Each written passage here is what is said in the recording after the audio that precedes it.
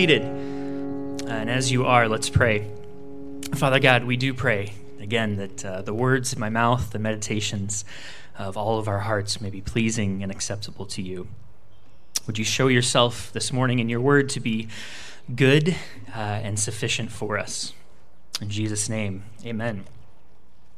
Well, good morning. I am not Bill, and so I will not be doing Bill's passage, so you can ignore that in your bulletin. So instead, we will be in Psalm 84, the 84th Psalm. And let's read that together. How lovely is your dwelling place, O Lord of hosts. My soul longs, yes, faints for the courts of the Lord. My heart and flesh sing for joy to the living God.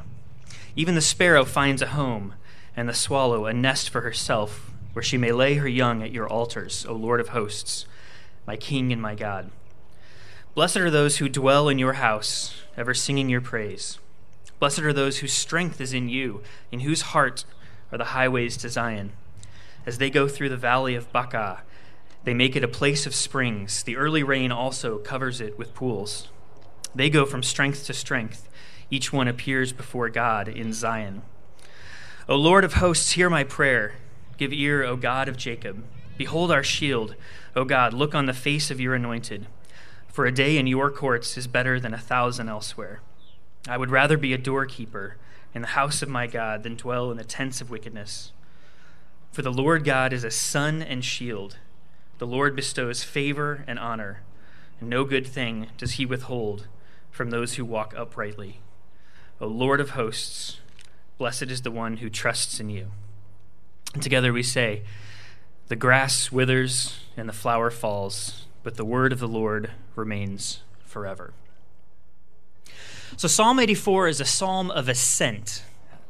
It's a psalm to be sung on the way up to Jerusalem, usually their annual pilgrimage for the Israelites. So this is a song along the way. And it can be split up for us this morning into 4 questions. And I'll give them to you as we go along. And the first question is the easiest one, or at least the simplest one. It comes out of verses 1 and 2.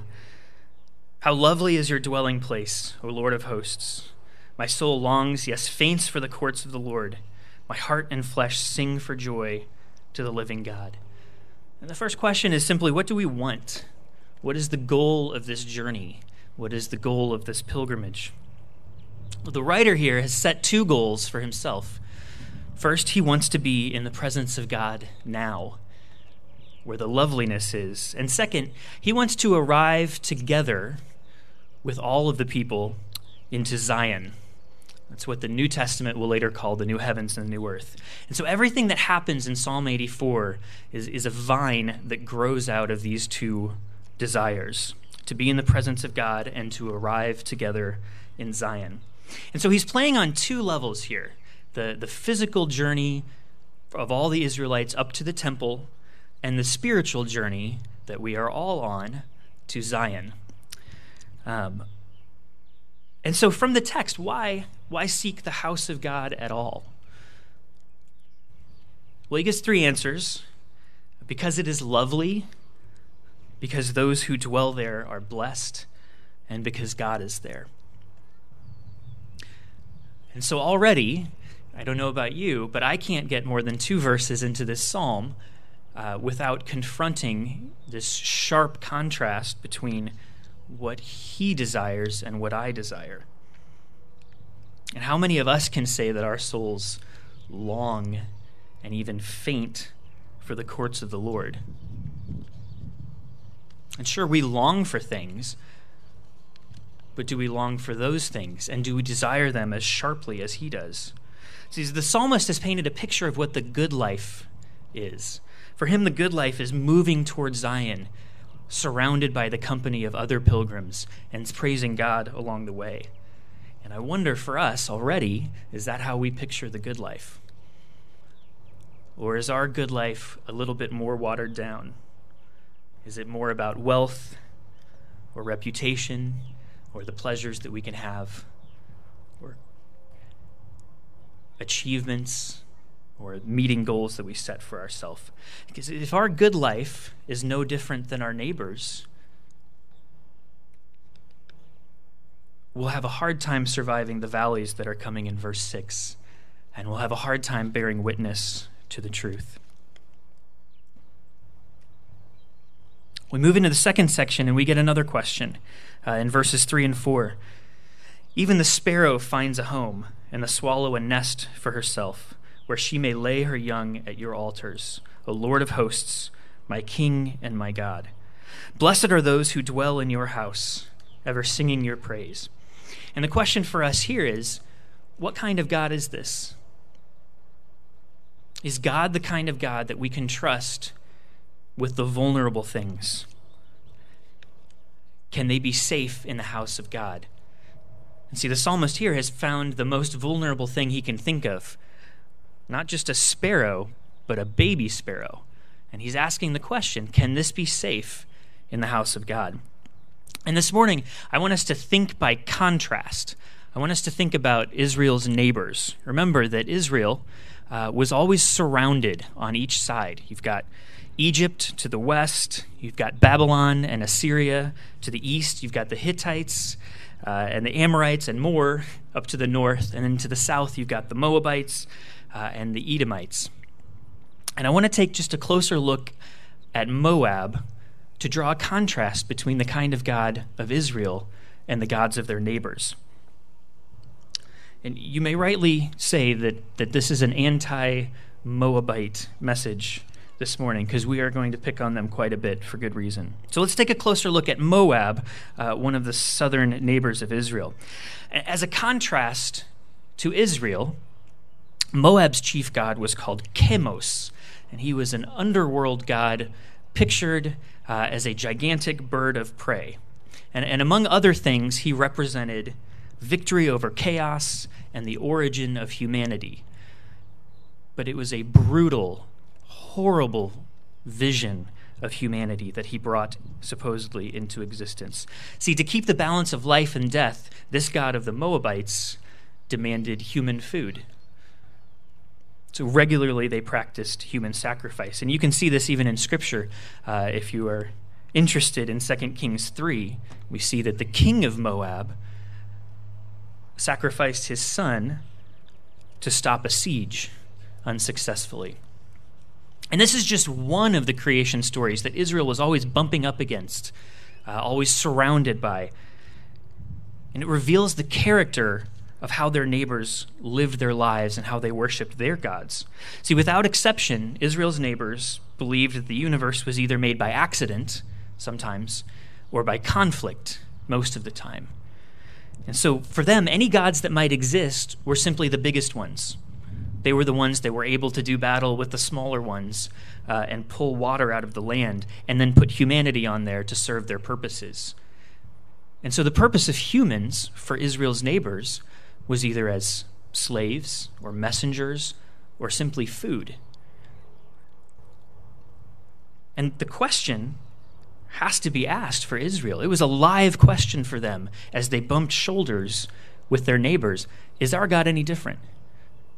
Can it truly be said that the God of Israel is a good God? Can God be trusted to care for us in our suffering? Can God be trusted with the vulnerable things in our lives? And when we go to the house of God, should we expect the same brutality that exists in the temples of our neighbors? And I hope we know that the cumulative answer of the Psalms is yes, it's different. Our God is different. He blesses Israel. But instead of the Psalms, I want to look at a different place. I want to go to Numbers in chapter 24. And as you turn there, I'll catch us up, because this is the Balaam passage. So the kids should know this one very well. And buried in the story of Balaam, I think, is the answer to our question. And it involves, again, the Moabites. And so you remember the story of Balaam. Balaam is this famous prophet for hire. He's gained a reputation for being able to prophesy battles. At that time, the pagan kings around Israel believed that if you could hire a prophet to foretell the details of the battle, that this would sort of stroke the ego of the gods to your side. And so by knowing the details, your battle would go better. And so the king of Moab at that time, Balak, hired Balaam and said, look, I'm going to pay you a large sum of money if you prophesy good things for Moab and bad things against Israel. And so Balaam agrees and takes the money and is ready to go make these prophecies over the battle. But then we know what happened. He's riding along on this donkey, and the donkey gives him the boot, and God begins to speak to him through this donkey. And what God says is, you think you're going to say bad things about Israel and good things about Moab, but I'm going to make it so that you prophesy good things about Israel and bad things about Moab, and you won't be able to help it. And so this comes to pass. And a couple times, in Numbers 22 and 23, he gives these wonderful speeches about Israel. And after the second time, King Balak, the Moabite king, says, I am not getting a return on my investment. What are you doing? And yells at him. And so at this point, by the time we reach chapter 24, Balaam is very confused. He doesn't know why it's not working out like it's supposed to. So he's confused and moping and walking around. And we get to this verse in chapter 24, verse 1. And it says, when Balaam saw that it pleased the Lord to bless Israel, he did not go, as at other times, to look for omens. When Balaam saw that it pleased the Lord to bless Israel. What a contrast to the other gods. See what a God is available to us. He delights to bless us. He does not use us for food. He does not use us to complete something in himself. He does not use us for slaves. He delights in us. He delights to bless us. He didn't create us by accident. He withholds no good thing from us, as our psalm says. Balaam goes on to prophesy a little bit later in that chapter, something that's very similar to our own psalm. He says, how lovely are your tents, O Jacob, and your encampments, O Israel. See, this pagan prophet, through the word of God in his mouth, understood something that we don't always understand so well ourselves, what we struggle to see. That God's people, even the most vulnerable of them, God's people can be blessed in God's house because this God loves his people. Let's sing a bit.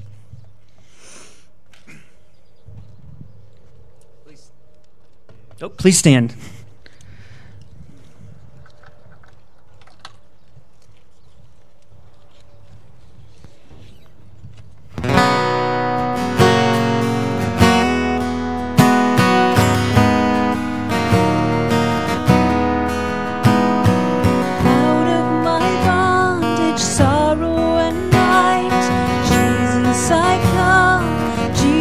I come into thy freedom, gladness and light.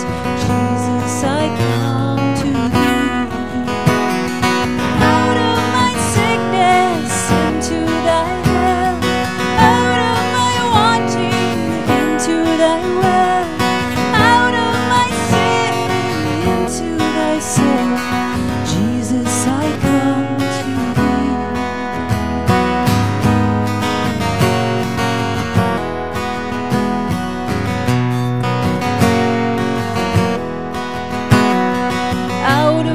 Shameful failure and loss, Jesus, I come, Jesus, I come into the glorious gain of thy cross. Jesus, I come to thee. Out of my sorrows into the calm, out of thy storms into thy calm, out of distress into jubilant song. Jesus, I come to thee.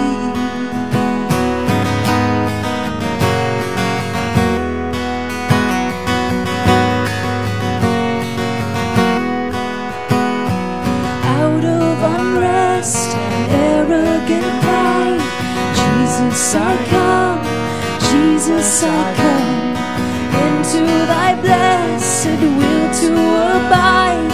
Jesus, I come to thee. Out of myself to dwell in thy love, out of despair into raptures above, upward forever.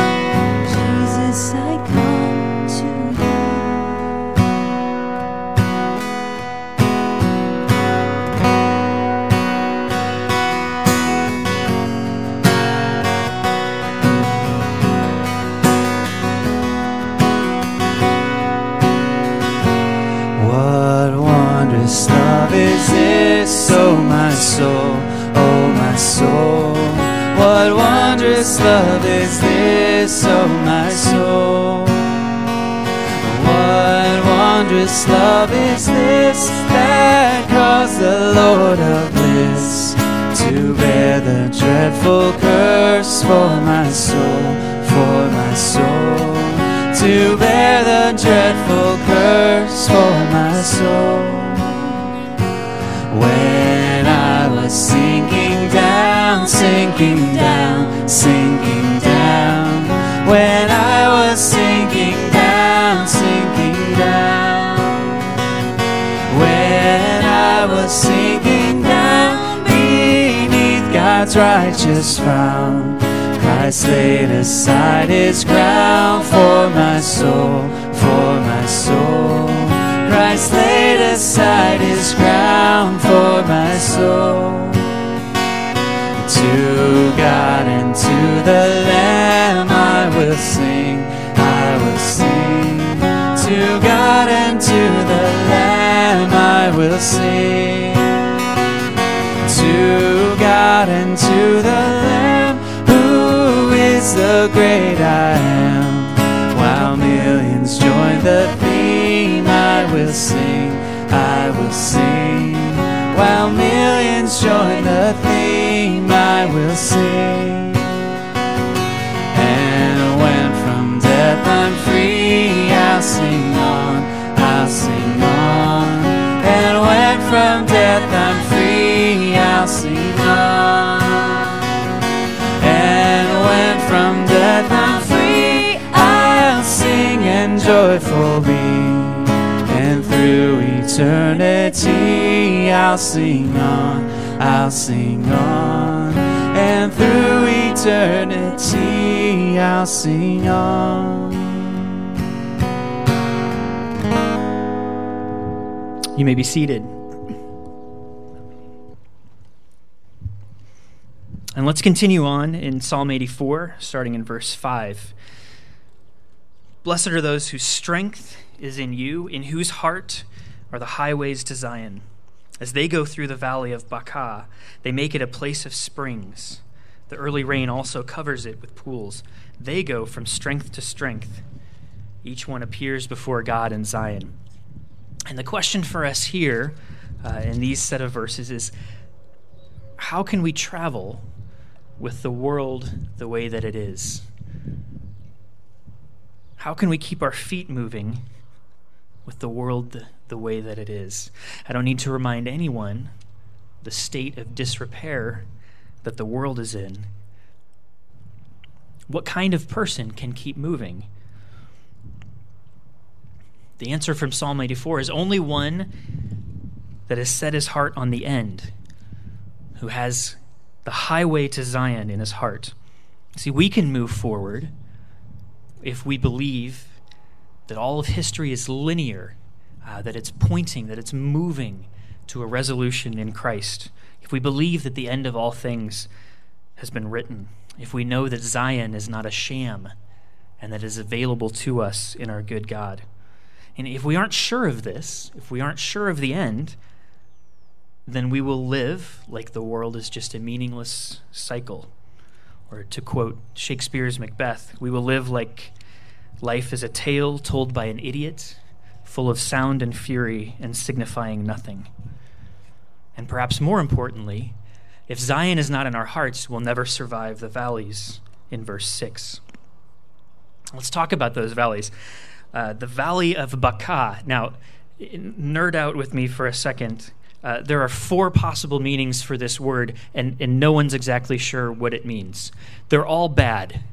All of them are bad. It's not a good place. It could be a valley of weeping. It could be a bloody battle site from Israel's history. It could be a place where Israel was rebuked harshly by an angel.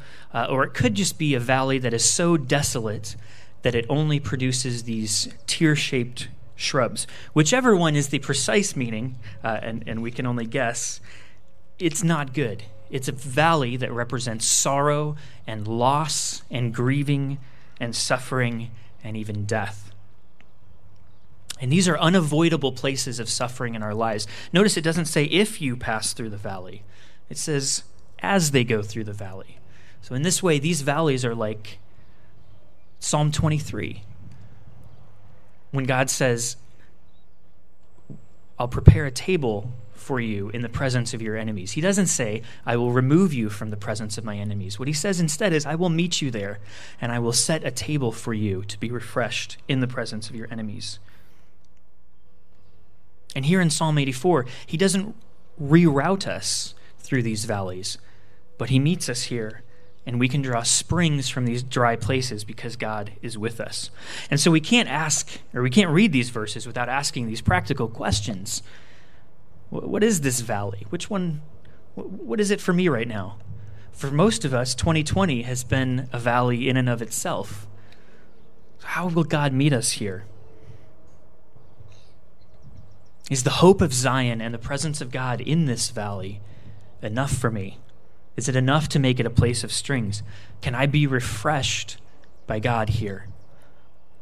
And also, can I be refreshed by the testimony of how God has met others here? And can I refresh others by my testimony? How can I, like verse 7 says, how can I move from strength to strength instead of from valley to valley?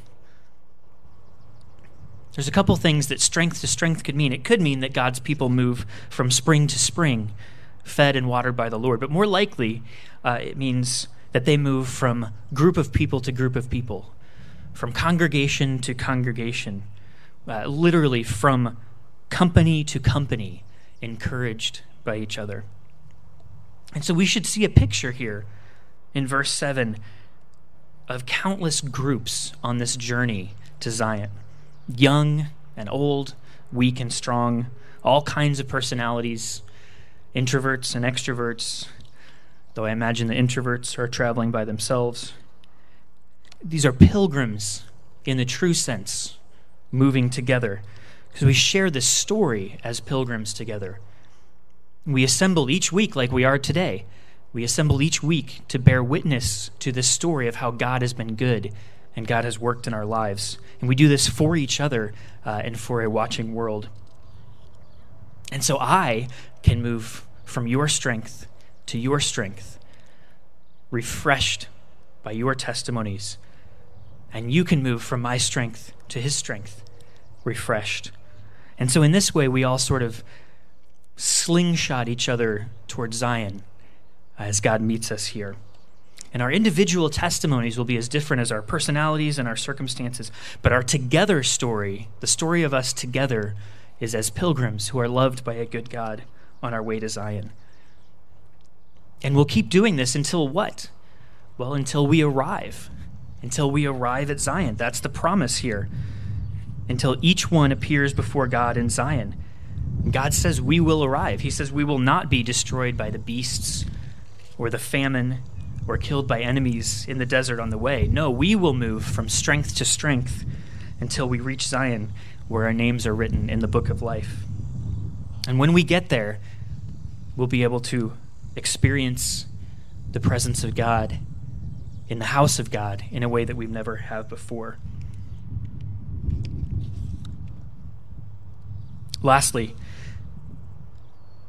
in part 4, starting in verse 8, O Lord God of hosts, hear my prayer. Give ear, O God of Jacob. Behold our shield, O God. Look on the face of your anointed. For a day in your courts is better than 1,000 elsewhere. I would rather be a doorkeeper in the house of my God than dwell in the tents of wickedness. For the Lord God is a sun and shield. The Lord bestows favor and honor. No good thing does he withhold from those who walk uprightly. O Lord of hosts, blessed is the one who trusts in you. And the question for us in these verses is, who goes with us on this journey? What kind of God goes with us? Maybe he'll go with us. Is the help of God confined to the house of God? Is God a regional God who will only help once we've reached him? Does he park himself on the top of Jerusalem and only help us once we've arrived? And if we've read the scriptures, we know that that's not true. No, the presence of God is both our destination and also the daily reality on the way, that the Lord of hosts sees and the Lord of hosts helps in all the places that man can be. So God goes before us, he goes with us, and he also waits for us. This God, our sun and our shield, goes with us, our light, our warmth, our protection. But not only that, as we said in verse 7, God's people go with us.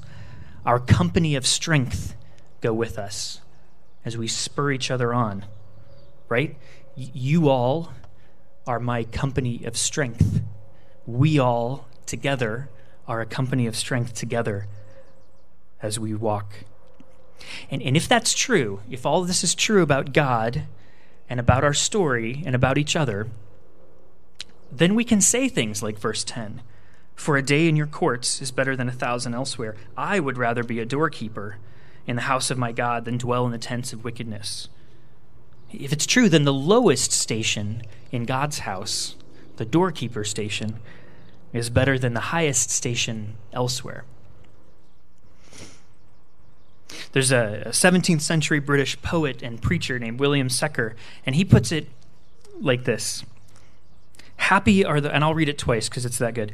Happy are those persons whom God will use as brooms to sweep out the dust from his temple, or who shall tug at an oar in the boat where Christ and his church are embarked. I'll read it again. Happy are those persons whom God will use as brooms to sweep out the dust from his temple, or who shall tug at an oar in the boat where Christ and his church are embarked. If it's true that we'll arrive in Zion, we can take the lowest station. And lastly, so what? What does this matter? Well, I think there's two kinds of people that this helps today. For the lonely, you move from strength to strength. Bear each other's burdens and have your burdens borne by each other. Spur each other on toward righteousness. You walk together. For the discouraged, in verse 11, no good thing does he withhold. No good thing does he withhold. Not even Christ, his son, who he gave up to be crucified on your behalf. He may not remove you from the valleys, but he will meet you there. I want to end with a translation of the German Psalter for the final verses. Psalter is the Psalms put to music. This is the German version, but translated in English for us. And it's from the last section. It goes like this. Own thou the Lord, thy Son, thy shield. No good will he withhold. He giveth grace, and soon shall be revealed glory yet untold. Let's pray. Father God, this morning, help us to see your goodness.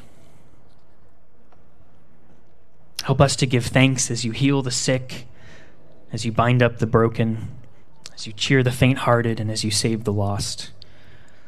Give us eyes to see who must be strengthened among us this week, and help us through the power of your Spirit to obey and to keep watch with faith for your kingdom to come. We pray these things in Jesus' name. Amen. Together, let's stand and sing.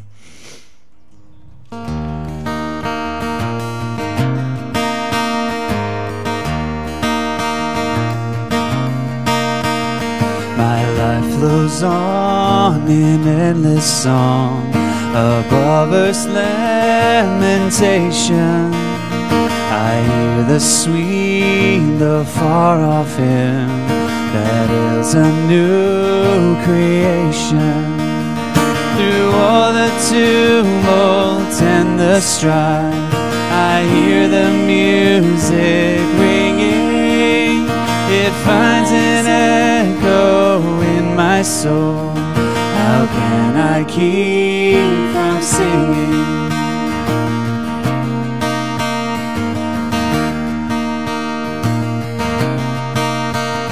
What though my joys and comforts die?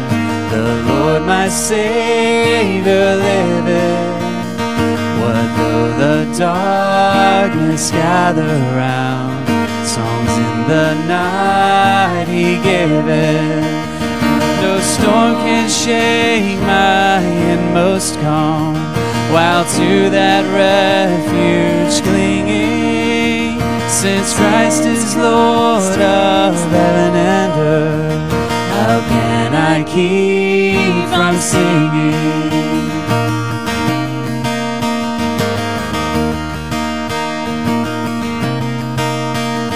I lift my eyes, the tempest roars, all help from God expecting, whose banner over us is love, until our souls perfecting. The peace of Christ makes fresh my heart, a fountain ever springing. All things are mine since I am His. How can I keep from singing?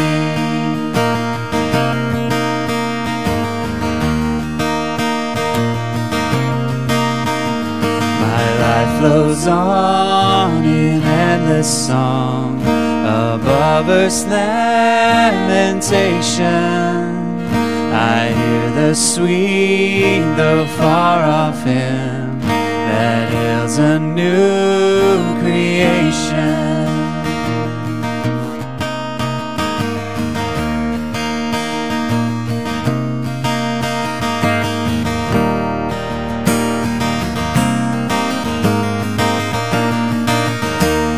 Sing praise to the Lord.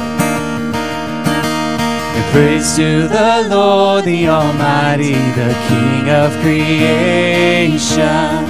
Oh, my soul, praise Him, for He is thy help and salvation. All ye who hear, now to His temple draw near. Join me in glad adoration.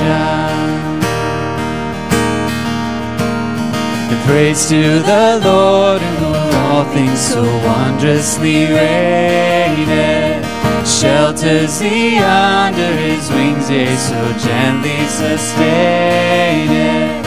Hast thou not seen how all thy longings have been, and granted in what He ordaineth?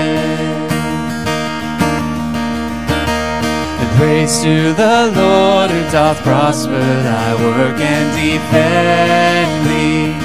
Surely His goodness and mercy daily attend thee. Ponder anew what the Almighty can do, if with His love He befriend thee. Praise to the Lord, oh, let all that is in me adore Him. All that hath life and breath, come now with praises before Him. Let the amen sound from His people again, and gladly forever adore Him. Let the amen sound from His people again, gladly forever adore Him.